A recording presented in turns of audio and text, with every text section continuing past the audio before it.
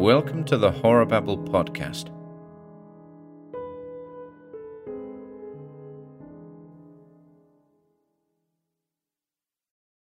The Shingler by E. L. Wright. "We're almost there, boys," I said as I steered the old jalopy off the main highway onto an apparently long unused lane, a lane overgrown with weeds. It was difficult keeping the old buggy in the tracks. It jounced up and down, but we kept on going. My 6-year-old brother, Tommy, was having a fine time. "Think we can go fishing? Maybe catch some fish for supper?" eagerly queried Bill, my in-between brother. "I think so," I answered with adult importance. I was remembering my mother's 1,001 instructions covering this week's outing. At first she had been reluctant for us to go, but Dad had talked her out of it. "After all," Dad had said, "isn't Louis practically a man? It'll do him good, having the responsibility of looking after Tommy and Bill." So Mum had agreed. Personally, my only worry was that Tommy would get homesick and want to return home after a day or two. Right now, he was the liveliest of the trio. "There it is," he shouted. "Boy, oh boy!" Ahead lay the lodge my boss had practically insisted on my using when he heard I had no definite plans for my vacation other than camping out for a week. I had protested, but Mr. Cabot exclaimed, "Nonsense, my boy. It'll be almost the same as camping out. I'm afraid the lodge isn't in very good shape. We haven't used it in years. Belonged to my wife's grandfather." I brought the car to a halt. Tommy was out immediately, prancing about. "Looks like Mr. Cabot was right," I remarked to Bill as I surveyed the scene before us. The weather-beaten lodge, a low rambling affair, sprawled between tall pines, the foliage so dense the sky above was scarcely visible, a veritable wilderness. "The door's open," yelled Tommy from the lodge door. He disappeared inside. I shrugged, stuffed the key back in my pocket, got out of the car and stretched my legs. Bill started loading his arms with camping paraphernalia. "We won't take anything in till we've cleaned the joint up a bit," I told him. The lodge was indeed in a bad state of disrepair. The hinges on the door creaked rustily. At our every step, the floorboards groaned. "Hope it doesn't rain."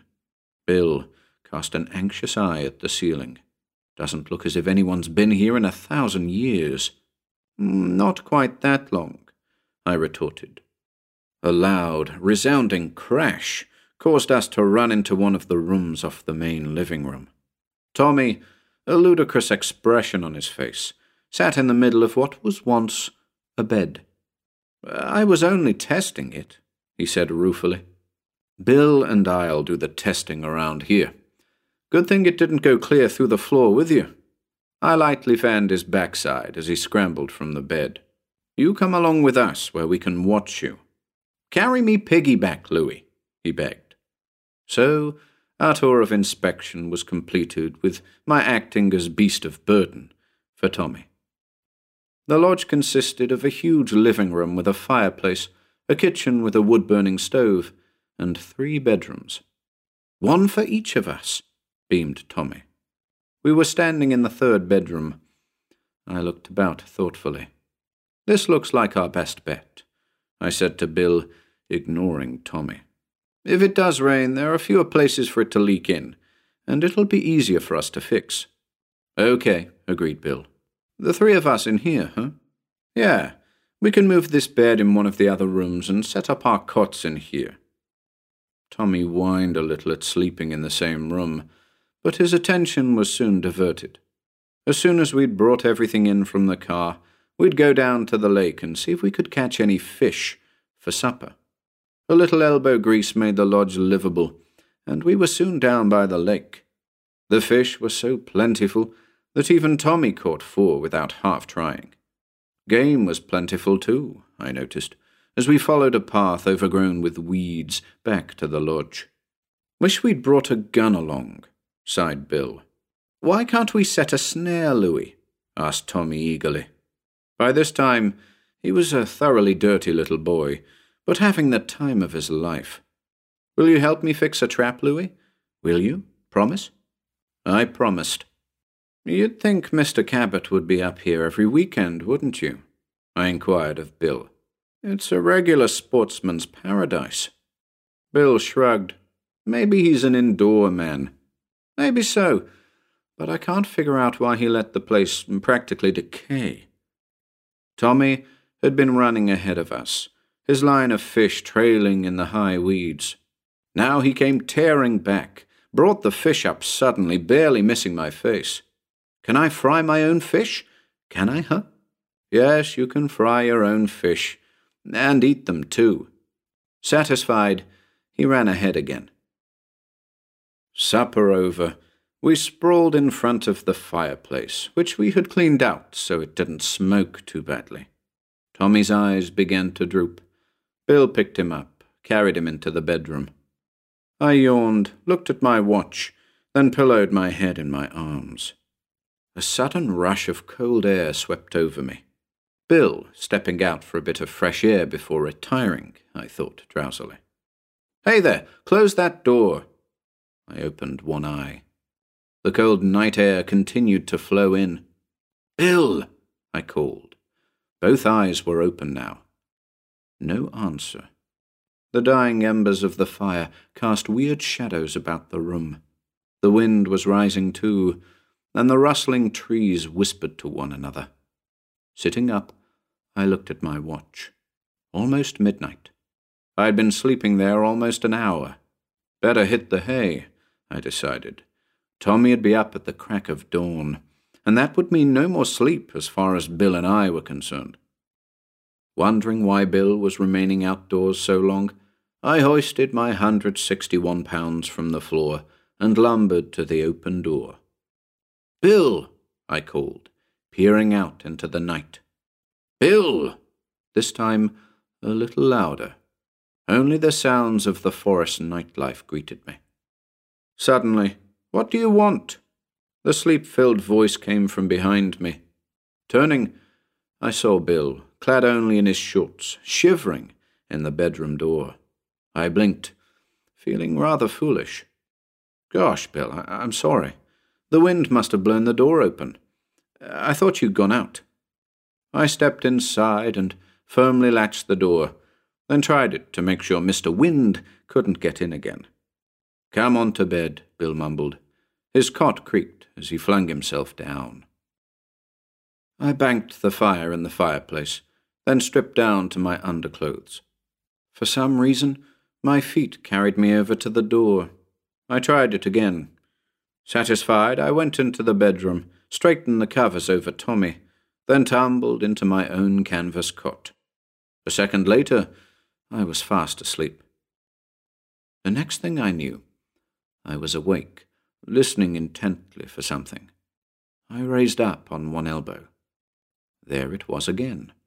A tap, tap, tap, almost a hammering sound. Then silence. Silly, I told myself. Probably a branch hitting against the roof. I lay back, closed my eyes. Another sound, like someone walking back and forth on the roof. I shook my head. Only a squirrel or some tiny animal. But it didn't seem a tiny creature like a squirrel could make that much noise. Bill slept peacefully on. Tommy turned from side to side. Too much fish. The kid was probably having nightmares. Then once again, the tap-tapping started up. I could stand it no longer. Separating myself from the blanket in which I was wrapped, I walked stealthily to the window, peered through into the inky blackness. There was a thin, wavering light straggling through the tall trees. The moon. The tall pines swayed to and fro. Such darned nonsense. Why couldn't I accept these noises for what they really were? But I continued to stand there, waiting for the tapping to start up. Apparently the tapping had ceased for the night. Becoming aware of the cold, I hugged my shoulders and half turned from the window. A harsh, rending sound caused me to leap at least 3 feet in the air, landing with my face up against the window. Something came hurtling down past the window to land with a dull thud on the ground. I must have exclaimed, for Bill and Tommy both materialized at my side. "What's up?" Bill was wide awake. Tommy tugged at my shorts. "What is it, Louis? Let me see." "Something fell from the roof," I said to Bill, rather foolishly. "Cripes, probably a pine cone or twig." Bill stuck his face against the window. "Lift me up. I want to see too." Tommy was insistent, and my shorts were threatening to slip over my hips. Reaching down, I lifted Tommy with one arm, swung him up to my shoulder. The rending noise came again. This time Tommy reacted, and I had to hold on with both arms to keep him from falling to the floor. Even Bill looked startled. A dark shadow outside the window, followed by a thud as the shadow hit the ground. Then Bill's taut face relaxed into a grin of derision. "You've been reading too many weird tales, Louis." "All right, mastermind, what is it?" "Just stay put a minute, and I'll show you." In a flash, he was out of the bedroom, bare feet and all. Tommy quivered a little. Pulling the blanket from my cot, I threw it around his shoulders. Another minute, then Bill was back in the room, grinning derisively. "Here's your bogeyman." He thrust 2 battered wooden shingles at me. Tommy laughed with Bill. Taking a shingle from Bill, he began hitting me over the head with it, chanting, "Louis saw a bogeyman, Louis saw a bogeyman." "I'll bogeyman you, young fellow." Unceremoniously, I dumped boy, shingle, blanket and all on the cot. I tried to relieve my feelings by being gruff. You'll have to admit these surroundings are conducive to witchcraft and spook lore. I addressed Bill. "Yeah, I know. Bill took the shingle and whacked me with it. This was a signal for Tommy to begin again. The fighting was fast and furious. Then I had to admit defeat. It took some time to fix up the cots again. In the wild melee, mine had overturned, strewing bedclothes over the floor. Tommy thrashed about in his cot, no longer sleepy. Before Bill got into bed, he came and stood over me, assuming a mock-serious posture. "Now, let Dr. Bill feel your pulse." Normal. Go to sleep like a good little boy, and Mr. Sandman will bring you a nice big lollipop." I slapped his hand away. Tommy giggled. "Feel my pulse, Bill." He bounced up and down a couple times. Going over to Tommy, Bill went through the same routine, then tucked the blanket up around his chin. "Maybe we can catch the squirrel on the roof, huh, Bill?" Tommy murmured happily. "We'll catch Louis's bogeyman for him," Bill said, but I ignored him. I'd acted pretty silly, getting upset over the wind whipping shingles loose. We'd better fix them, tack them on a little more securely. I turned on my left side, looked out of the window. The thin, wavering streak of moonlight shone in. The old man in the moon was laughing at me. A breakfast of flapjacks, bacon, and strong coffee. Tommy insisted on equality, so he had coffee too, diluted heavily with milk. This outing was a treat for him in more ways than one. I hoped we weren't spoiling him too much. "What'll we do first?" questioned Tommy, his mouth full of bacon. Innocently, Bill kept his eyes on his plate. I think the first thing on the agenda will be the bedroom roof.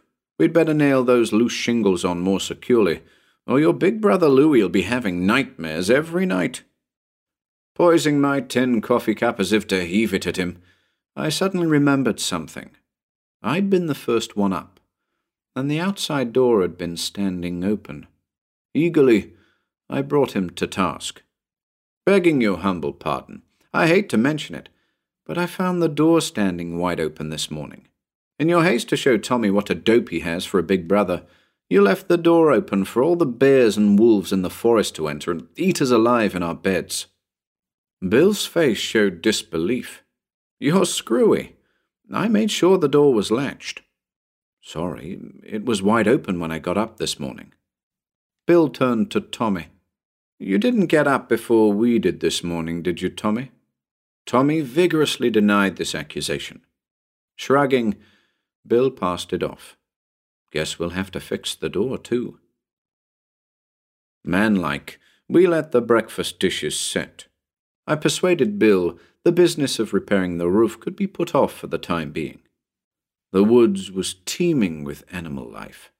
We fixed a couple of rude traps and could hardly pull Tommy away from them.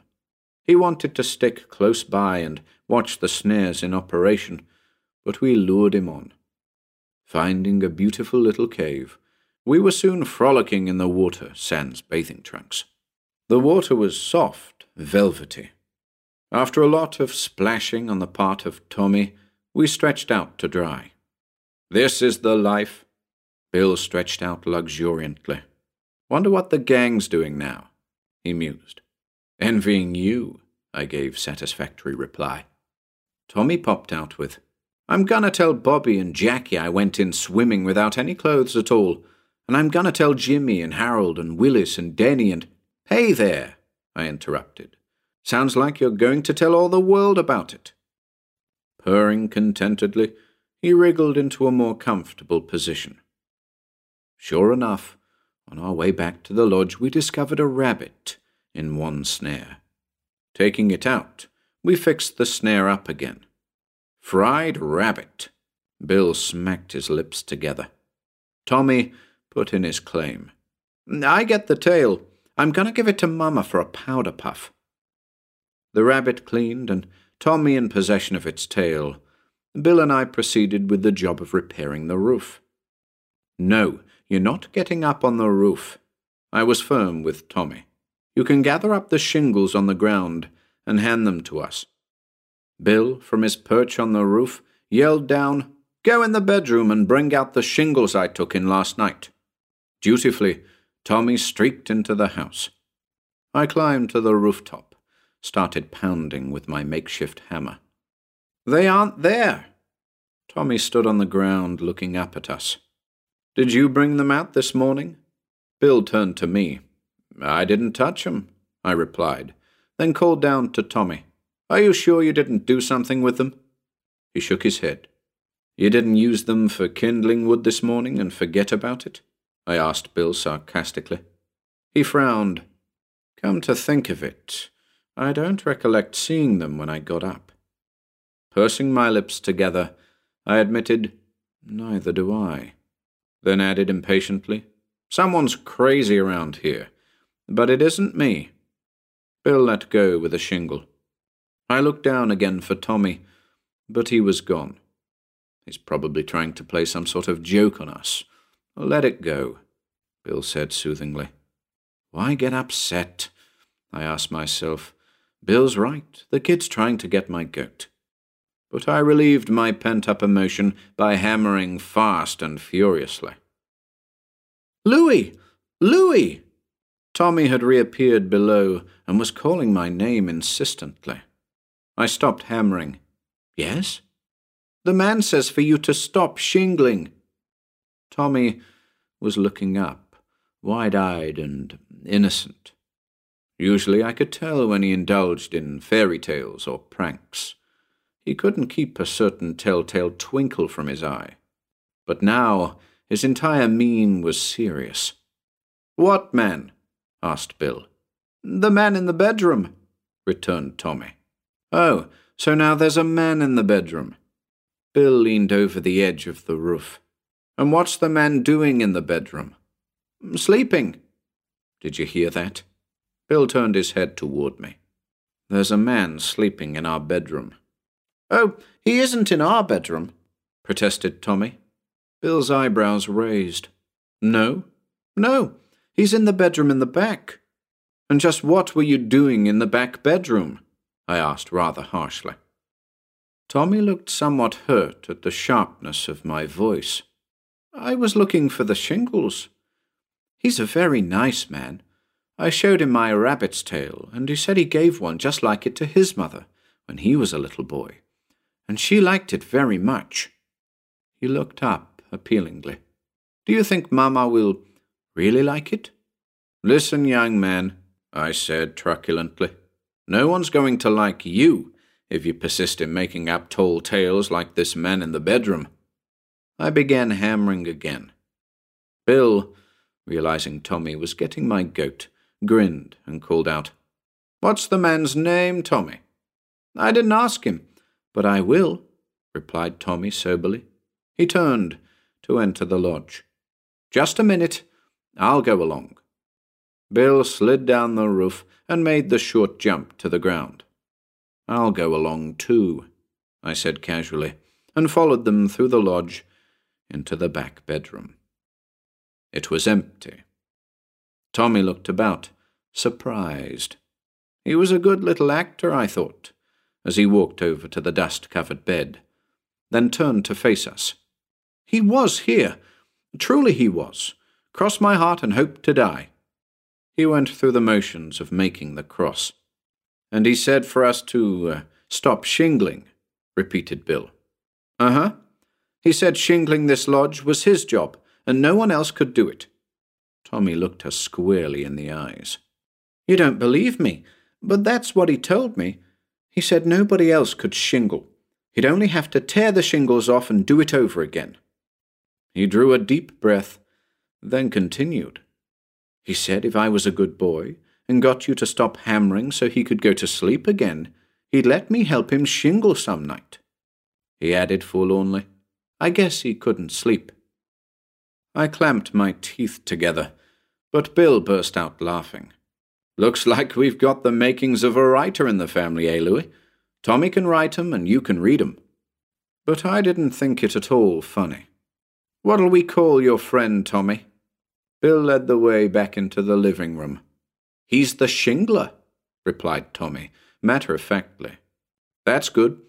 Or the shingling ghost," was Bill's suggestion. I added sarcastically, "or the ghost who shingles at night." Gaily, we set off on another fishing expedition, but secretly I was having qualms about nightfall. Tommy had never been an overly imaginative child, I mused as I lay on my cot that night. What had made him concoct such a wild story? Or was it? Anyway, I'd taken the precaution of rearranging the cots. Turning slightly, I could see Tommy sleeping peacefully on his cot, placed between mine and Bill's. Bill's breathing was deep, interspersed by an occasional light snoring sound. But I couldn't sleep. Leaning over the edge of my cot, I fumbled for the flashlight I had carefully placed on the floor. Its beam on my watch indicated 11:15. I lay waiting. Waiting for what? I asked myself scornfully. The night was chilly, but perspiration beaded my forehead. My ears strained for every sound. Crickets chirping, the rustle of the wind through the trees, an owl policing the deep woods. My throat was parched. I wished we were home, back in the city with its flashing neon lights and the rumble of the elevated. Something was wrong with this place, with its eerie atmosphere. Nothing you could actually lay a finger on, but it was there, nevertheless. Unable to stand it any longer, I kicked the covers down to the foot of the cot, then stood. A tremor ran through my entire frame. Picking my way carefully past the other two cots, I made my way to the living room, leaving the door between the living room and bedroom ajar. A faint glow came from the fireplace. I had undressed in the living room, and my clothes were hanging over the back of the chair where I had left them. I slipped into my pants, drew on a lumber jacket, then headed for the kitchen, where I practically drained the tin bucket of well water we had brought in from the outside pump. Why I did it I don't know, but I stood by the door of the back bedroom, listening. On a sudden impulse, my hand reached out and turned the knob. Only shadows. Big shadows, small shadows, fat shadows, thin shadows. But that was all. Back in the living room, I tested the outside door. Satisfied, I stretched out in front of the fireplace, using Bill's jacket for a pillow. Drawing a deep breath, I closed my eyes and began counting, mumbling to myself. 1 shingle, 2 shingles, 3 shingles, 154 shingles, and I was out. But no sooner had I entered that limbo known as Slumberland than I was wide awake again, sitting bolt upright. It had started. Someone was up on that roof, shingling. There was the rhythmic tap-tap at the hammer. Then came a rending sound, like a shingle being torn loose from the roof and ending with a dull thud as it landed on the ground. What was that Tommy had said about his shingling ghost? Shingling this lodge was his job, and nobody else could do it. He'd only have to tear the shingles off and do it over again. And it sounded exactly like that was what the puckish fellow was up to now. This was no job of the wind, no figment of the imagination.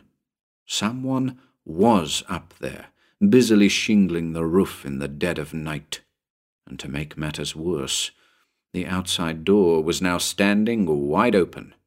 Like a flash, I was on my feet, armed only with a thick, ugly stick of wood. "Better get Bill," something whispered inside me. Keeping a cautious eye on that open door, I stepped to the bedroom door, called softly, "Bill!" Then I froze, as my glance extended beyond Bill's cot to the one in the center. Empty! Tommy's cot was empty. Roughly, I shook Bill by the shoulder. Rolling over, he opened one eye and muttered, "Nightmares. Louis having another nightmare." This time I shook him so hard his teeth chattered. "Bill, Tommy's missing, and the front door's open." He was on his feet in an instant. The back bedroom. Armed with the stick of wood in one hand, flashlight in the other, we raced for the back bedroom. The tapping noise had stopped, but now Bill, too, heard the sound of shingles being ripped from the roof, then tossed to the ground. Stopping dead still, he cocked his head to one side and listened, frowning. "You're right," he exclaimed. "There is someone on that roof." The back bedroom revealed only Tommy's rabbit tail lying on the foot of the bed, as if dropped there hurriedly. I didn't like it. "Outside," I said to Bill. As we neared the door, the hammering sound started up again. Cautiously, we crept out into the night. The lodge was L-shaped, and from where we stood, a shadowy figure was visible on the roof. Tommy! He was standing as if listening to someone, standing dangerously near the edge of the roof. I started forward, but Bill placed a restraining arm in front of me. "Don't startle him," he hissed. "He might fall off." I nodded silently, and we padded forward on the soft, cushiony grass. Our eyes glued to that rooftop. The hammering continued. But it was not Tommy who wielded the hammer. I blinked, screwed my eyes up tight, then opened them wide. Everything within me strained to see the other person on the roof, but there was no one. The hammering stopped. Then came the rending noise. Tommy took a step nearer the edge of the roof, stooped down. I held my breath. One more step, and he would come hurtling from the rooftop to the ground. He rose from his stooping position, turned, and let the shingle he had picked up fall to the ground. It landed within a few feet of Bill and me. Tommy said something, smiled.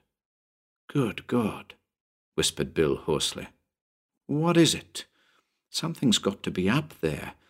Tommy could never have climbed up there by himself." He uttered my very thoughts. Tommy took a step back, and I heaved an inward sigh of relief. Then suddenly his body jerked and he slid forward. My heart almost stopped beating. It was as if an unseen hand had reached out and shoved Tommy. Every nerve in my body tingled. I heard Bill gasp in horror. In that same split second, we both rushed forward to try to receive that tiny body before it hit the ground. I braced myself, arms ready. My lips moved in silent prayer. The roof was higher at this point. A fall from this height could result only in tragedy. It seemed I stood there for an eternity. Then mercifully, Tommy's lean young body landed squarely in my arms with such force that I fell back onto the soft, springy grass. Tommy began to cry. I didn't blame him. I felt like crying too. Bill rushed over to us, helped me to my feet. I was still clutching Tommy in my arms. "Let's get out of here," Bill cried out. Then began the barrage that was to haunt us all. Shingles began flying from the roof, all aimed straight for us. One hit me on the forehead, and I felt a trickle of blood run down the side of my face. A hammer came hurtling through the air, barely missing Tommy's head. Shingles, nothing but flying shingles. Bill cried out as one crashed against his skull. "The car!" I thrust the keys at him. "Start the car!" Catching the keys, Bill turned and sprinted towards the old jalopy, parked a short distance from the lodge. I followed, but Tommy's weight slowed me down a bit. The shingles kept coming. Now and then one found its target and stung like fire. Bill had the jalopy tuned up, waiting. Hastily, I dumped the sobbing boy into the seat. "Get her going!" I yelled to Bill. Clinging to the side of the car, my feet planted firmly on the running board, I looked back to see the brick chimney shatter and crumple as though from a mighty blow. "Faster!" I urged Bill, as a brick sped like lightning through the air, striking the rear of the car. That mad shingling ghost was hurling everything in sight at us. Fortunately, however, the distance we had now covered was sufficient so that this new barrage could do no damage. I heaved a sigh of relief when the main highway came into sight. It was morning when we reached the city. The hands on the big clock on the tower pointed to 8:30. My fright was now gone. In its place, a cold anger. "Turn here," I instructed Bill tersely. "I want to stop off at the office." "Yeah," Bill replied. "I'd like to say a thing or two to that boss of yours." An auto horn beeped. Tommy stirred, sat up suddenly.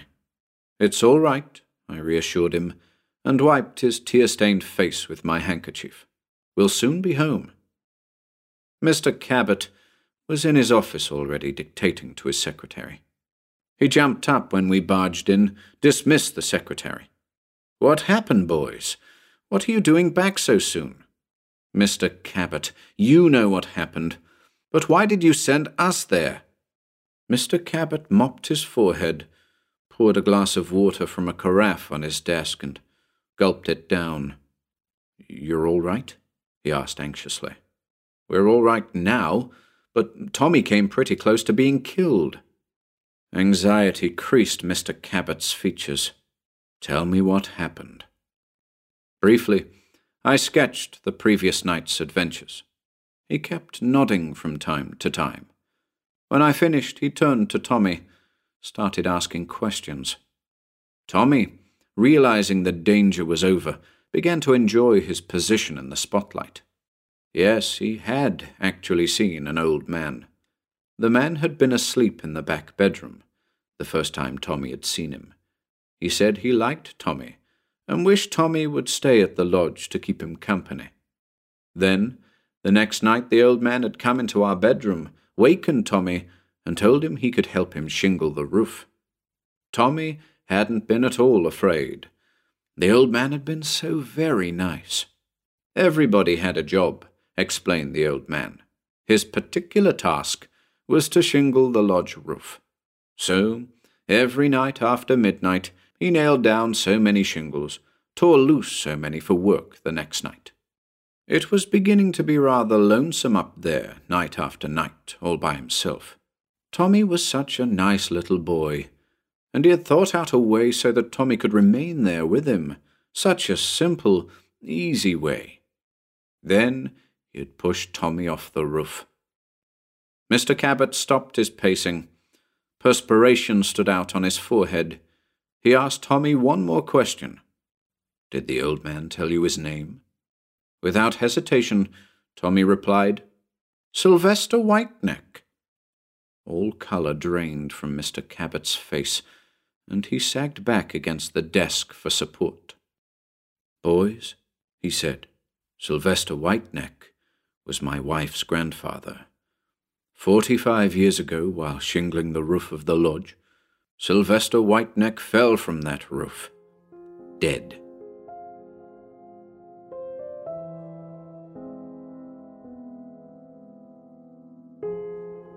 Hello, ladies and gents, Ian here. Be sure to pop on over to our YouTube channel or Facebook page for regular updates. If you'd like to support our work, please consider taking a look at our Patreon or Bandcamp pages, or search for us on Audible. You'll find links to everything on our website, horrorbabble.com/links.